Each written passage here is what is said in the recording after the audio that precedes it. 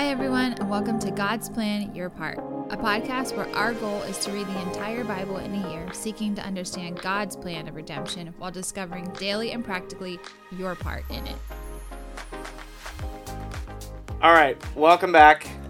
God's Plan, Your Part, entering into the book of Exodus. We have now done 2 books. That's funny, entering into Exodus. Yeah, that's true, because Exodus actually means exit. Leaving. So that's a great segue. Quick overview. This is basically another narrative book.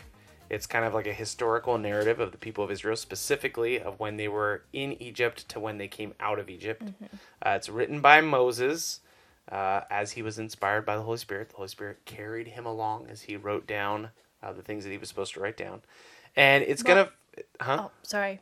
Well, there's going to be a lot of focus on, I would say, God's covenant. It's like another situation. So, like, God says to Abraham when he's standing out in a field, an old man with an old wife and no kids, I'm going to prosper you and make you a nation. It's like, oh, come on, that's crazy. And now they're this, like, force to be reckoned with. Now they're a force to be reckoned with, but they're slaves in Egypt. And in the opening passages of Exodus... Yeah, that's what I was going to say. They're going to get killed off. Mm-hmm. And so, again, the reader, the listener, is in a place of like, wow, is God going to be faithful to his promise? Well, if you've ever read this straight through before, I have always thought, like, how did they go from such years of prosperity to a place where everybody's enslaved? And actually, when we open the chapter, or actually even open the book, it talks about the new Pharaoh not really knowing of who Joseph was. So, like, right there is the defining moment. So Joseph dies off, like, new leadership comes underway, and they just kind of forget about the significance of Joseph, which then leads to, like, insecurity for the Egyptians, and all these people are going to take over, and that is how we end up in these terrible, awful enslavement years. And it's interesting because it's easy to think in your head, like, okay, there's Egyptians, there's Israelites, like they're 2 totally different people groups. That's not completely true because of Ephraim and Manasseh. Like, they're intermingled and intermixed. Mm-hmm. And so while there is like a very clear Hebrew identity and a very clear Egyptian identity, it's a little bit off to assume that all of Jacob's descendants are all this like linear looking people. Like, they're a mixed group of people because of Ephraim and Manasseh. And 350 years have passed. So when we closed on Genesis yesterday and we open Exodus today, mm-hmm. we are opening up 350 to 400 years in the future. Mm-hmm. And so a lot has happened. Probably a lot has happened in Egyptian culture. Many generations that have, like, forgotten or... Exactly. Not really felt the significance of Joseph. And basically what's going to emerge is an evil leader. We're going to see lots of evil leaders as we walk through the Bible. And consistently we're going to have the question, will God deliver his people from this new evil leader? Mm-hmm. The answer tends to be yes. Mm-hmm. I was pretty amazed, too, with these stories, again, that I've heard so many times, but it is just, like, packed into these first 3 chapters. I was telling Ryan earlier... DreamWorks did a pretty amazing job packing in as much as they could into 2.5 hours that we read in literally like 5 minutes. Yeah, there's like a Noah movie, and it's based on like a half a chapter. Noah? Yeah, there's a Noah movie with Russell Crowe. I was talking Moses, so you got me a little confused. A lot of Bible movies are based on very little text. And what's interesting is a lot of times, because we could do a little bit more reading in our spiritual disciplines. A lot of times we base our understanding of God on those movies instead of on the text. Yeah, it is. And so we value the fact that we are doing this journey of reading the Bible over and over, and we think it'll be really valuable for you as well. So here we go. Here goes Exodus. What do you think, Jenny? What stuck out to you? We read Exodus. I almost said Genesis. We read Exodus 1 to 3. What are things that stuck out to you? Well, I think definitely I was just kind of blown away with how much is packed into here. But something that we keep seeing over and over and over and over again is God telling Moses, remember to tell them, I am the God of Abraham and Isaac and Jacob. Mm-hmm. And that just is like this constant on and on and on and on and on. which I guess would just be like that. Oh, okay. That like gives him credibility. It does. So the first time we hear that in Exodus is Exodus 2:24. And God heard their groaning, and God remembered his covenant with Abraham, with Isaac, and with Jacob. God saw the people of Israel, and God knew. So that is kind of the intro. It's kind of like, and God noticed, and God decided to do something about it. Keep in mind, we did read, this is like super extra credit. We read way back in Genesis, essentially God said, you can't go and take the promised land because the sins of the people have not reached their height. You remember that, Jenny?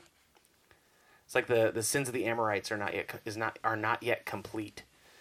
Is in early on in Genesis when God is promising things to Abraham. So across those 400 years when they're in slavery in Egypt, like God is actually waiting for the sins of the Amorites to be complete. And so he in waiting is being gracious to the people who live in that land so that their sins reach the point that requires judgment so that he can allow the Israelites to take the land and be God's instrument of judgment, which he's allowed to do whenever he wants. So that's what's going on in that 400-year gap. But God's going to call out this covenant of Abraham, Isaac, and Jacob. And keep in mind, in Egypt, there are like lots of gods. There's gods everywhere. There's God of the sun. There's God of the harvest. There's a God of the moon. There's a God, like literally there's gods of everything. So God is identifying himself as the God of Abraham, Isaac, and Jacob. And then later on, I think it's in chapter 3, he just says, I am. Which I am, when it's translated in the Hebrew, just means Yahweh.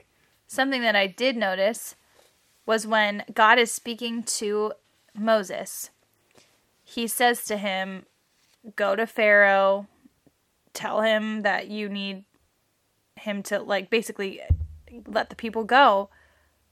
But there's a part where he says that he will, like, that Pharaoh's basically not going to just give them over, but that he's going to, like, strike down his power on Egypt. So, like, I never really knew that he knew that going in. We've talked some about God's sovereignty. We talked about that a lot in Job. We've talked about it a lot in Genesis, just referring to the fact that he is faithful to his promise and he keeps his covenant. We're going to see that some in Exodus as well, that he knows exactly what's going to happen. Moses does. Well, God does, God does, and he okay. reveals it to Moses. But Yeah. it is interesting that, like, if all you have is the movies, Yeah. or just yeah. like the cultural idea, you might think that Pharaoh had a chance every single time of the 10 plagues, but it seems like God says at the very beginning, he has a very hard heart, and he's not going to let you go until he sees my wonders and my works. So what is interesting to me then was, like, nothing was really going to be a surprise to Moses. Like, he was prepared for this beforehand. Yeah, so that was kind of a cool thing that I had not noticed before. Something to keep in mind as we read through Exodus, and this is kind of a fun lens to look through, a lot of times scholars refer to Jesus as a new Moses. And if you look at the story of Moses, you'll see many things that are very similar to the story of Jesus. So what are some similarities you've first seen? thing in what we've read just now is that the king of Egypt, Pharaoh, basically says all the firstborn males must die. And so there needs to be like this plan of escape to save the life of Moses. And that sets him apart as somebody interesting and unique.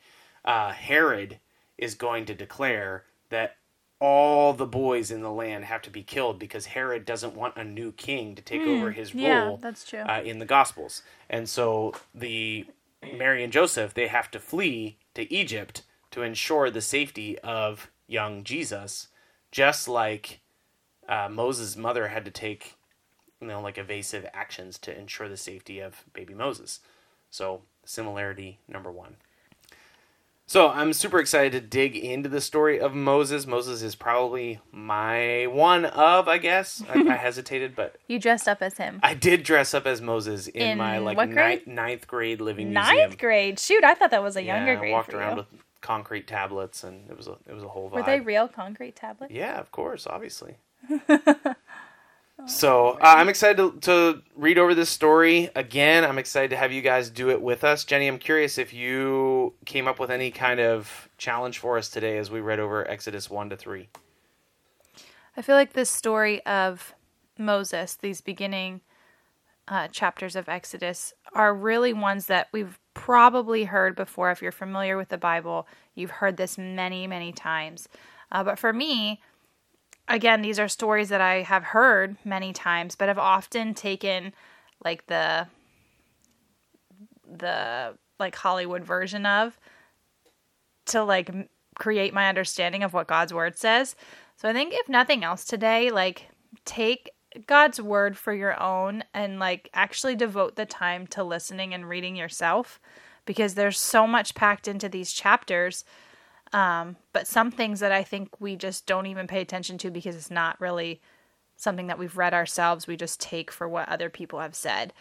So as you're just diving into God's word today, whether it's just listening to us reading it or even taking the time to read the chapters yourself, really look for those details and things that maybe you hadn't noticed before, or maybe just blindly listened or just took someone else's word for what it actually says. So I'd encourage you to just take the time today and kind of make your own understanding from what God's word says and not necessarily what others just put there. This is where we get to say, stick around, listen to the Yeah. reading today. Don't just turn this off. God's word is way more important than Ryan and Jenny's word. Yes. Or grab your Bible, go read it for yourself. It will not take you very long to read certainly Exodus won't. 1 to 3. It Cover won't take that quite long. a bit. So it is excellent to read it for yourself and to ask the Holy Spirit what he wants to reveal today as you read it. So we'll be back tomorrow in Exodus 4. Again, I'm just as excited for Exodus as I was Genesis. Probably more excited for Exodus than I was Job. Not gonna lie. Definitely. But we'll see you tomorrow. Bye. Bye. Exodus 1. These are the names of the sons of Israel who came to Egypt with Jacob, each with his household: Reuben, Simeon, Levi, and Judah; Issachar, Zebulun, and Benjamin; Dan and Naphtali, Gad, and Asher.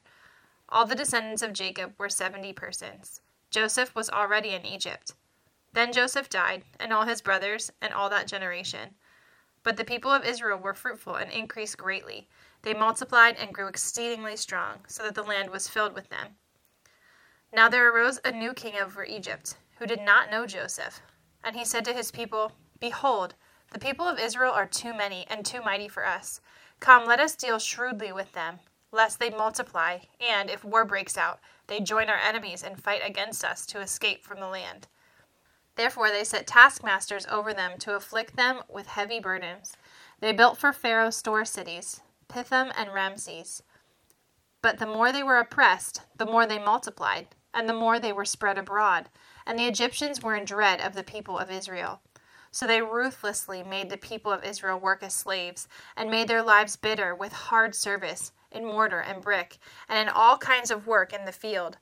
In all of their work they ruthlessly made them work as slaves.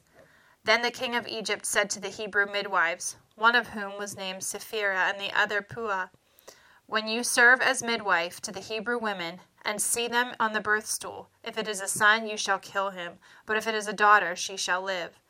But the midwives feared God and did not do as the king of Egypt commanded them, but let the male children live. So the king of Egypt called the midwives and said to them, "Why have you done this and let the male children live?"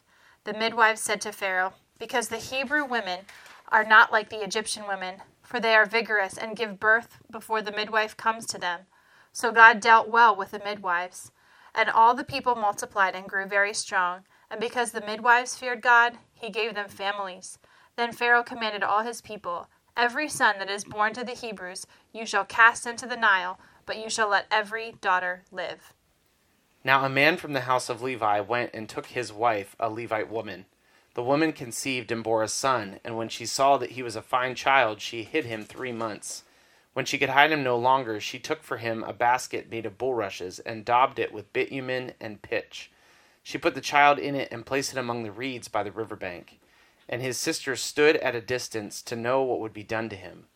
Now the daughter of Pharaoh came down to bathe at the river, while her young women walked beside the river. She saw the basket among the reeds and sent her servant woman, and she took it. When she opened it, she saw the child, and behold, the baby was crying.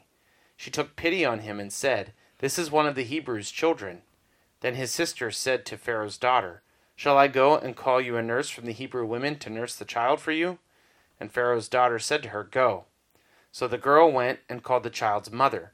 And Pharaoh's daughter said to her, "Take this child away and nurse him for me, and I will give you your wages." So the woman took the child and nursed him. When the child grew older, she brought him to Pharaoh's daughter, and he became her son. She named him Moses, because, she said, "I drew him out of the water." One day, when Moses had grown up, he went out to his people and looked on the burdens, and he saw the Egyptian beating a Hebrew, one of his people. He looked this way and that, and seeing no one, he struck down the Egyptian and hid him in the sand. When he went out the next day, behold, 2 Hebrews were struggling together, and he said to the man in the wrong, "Why do you strike your companion?" He answered, "Who made you a prince and judge over us? Do you mean to kill me like you killed the Egyptian?" Then Moses was afraid and thought, "Surely the thing is known." When Pharaoh heard of it, he sought to kill Moses. But Moses fled from Pharaoh and stayed in the land of Midian. And he sat down by a well. Now the priest of Midian had 7 daughters, and they came and drew water and filled the troughs of water for their father's flock. The shepherds came and drove them away, but Moses stood up and saved them and watered their flock. When they came home to their father Reuel, he said, "How is it that you have come home so soon today?" They said, "An Egyptian delivered us out of the hand of the shepherds, and even drew water for us and watered the flock." He said to his daughters, "Then where is he? Why have you left the man? Call him that he may eat bread." And Moses was content to dwell with the man. And he gave Moses his daughter Zipporah. She gave birth to a son, and he called his name Gershom, for he said, "I have been a sojourner in a foreign land." During those many days the king of Egypt died, and the people of Israel groaned because of their slavery and cried for help. Their cry for rescue from slavery came up to God. And God heard their groaning, and God remembered his covenant with Abraham, with Isaac, and with Jacob. God saw the people of Israel, and God knew. Now Moses was keeping the flock of his father-in-law Jethro, a priest of Midian, and he had led his flock to the west side of the wilderness, and came to Horeb, the mountain of God. And the angel of the Lord appeared to him in a flame of fire, out of the midst of a bush. He looked, and behold, the bush was burning, yet it was not consumed. And Moses said, "I will turn aside to see this great sight, why the bush is not burned." When the Lord saw that he had turned aside to see, God called to him out of the bush, "Moses, Moses." And he said, "Here I am." Then he said, "Do not come near. Take your sandals off your feet, for the place on which you are standing is holy ground." And he said, "I am the God of your father, the God of Abraham, the God of Isaac, and the God of Jacob." And Moses hid his face, for he was afraid to look at God. Then the Lord said, "I have surely seen the affliction of my people who are in Egypt, and have heard the cry because of their taskmasters. I know their sufferings, and I have come down to deliver them out of the land of the Egyptians, and to bring them up out of the land to a good and broad land, a land flowing with milk and honey, to a place of the Canaanites, the Hittites, the Amorites, the Perizzites, the Hivites, and the Jebusites. And now, behold, the cry of the people of Israel has come to me, and I have also seen the oppression with which the Egyptians oppress them. Come, I will send you to Pharaoh, that you may bring my people, the children of Israel, out of Egypt." But Moses said to God, "Who am I that I should go to Pharaoh and bring the children of Israel out of Egypt?" He said, "But I will be with you, and this shall be a sign for you, that I have sent you. When you have brought the people out of Egypt, you shall serve God on this mountain." Then Moses said to God, "If I come to the people of Israel and say to them, 'The God of your fathers has sent me to you,' and they ask me, 'What is his name?' what shall I say to them?" God said to Moses, "I am who I am." And he said, "Say to the people of Israel, 'I am has sent me to you.'" God also said to Moses, "Say this to the people of Israel, 'The Lord, the God of your fathers, the God of Abraham, the God of Isaac, and the God of Jacob has sent me to you. This is my name forever, and thus I am to be remembered throughout all generations. Go and gather the elders of Israel together and say to them, 'The Lord, the God of your fathers, the God of Abraham, of Isaac, and of Jacob has appeared to me, saying, I have observed you and what has been done to you in Egypt, and I promise that I will bring you up out of the affliction of Egypt to the land of the Canaanites, the Hittites, the Amorites, the Perizzites, the Hivites, and the Jebusites, a land flowing with milk and honey. And they will listen to your voice, and you and the elders of Israel shall go to the king of Egypt and say to him, The Lord, the God of the Hebrews, has met with us. And now, please let us go a 3 days' journey into the wilderness, that we may sacrifice to the Lord our God. But I know that the king of Egypt will not let you go unless compelled by a mighty hand.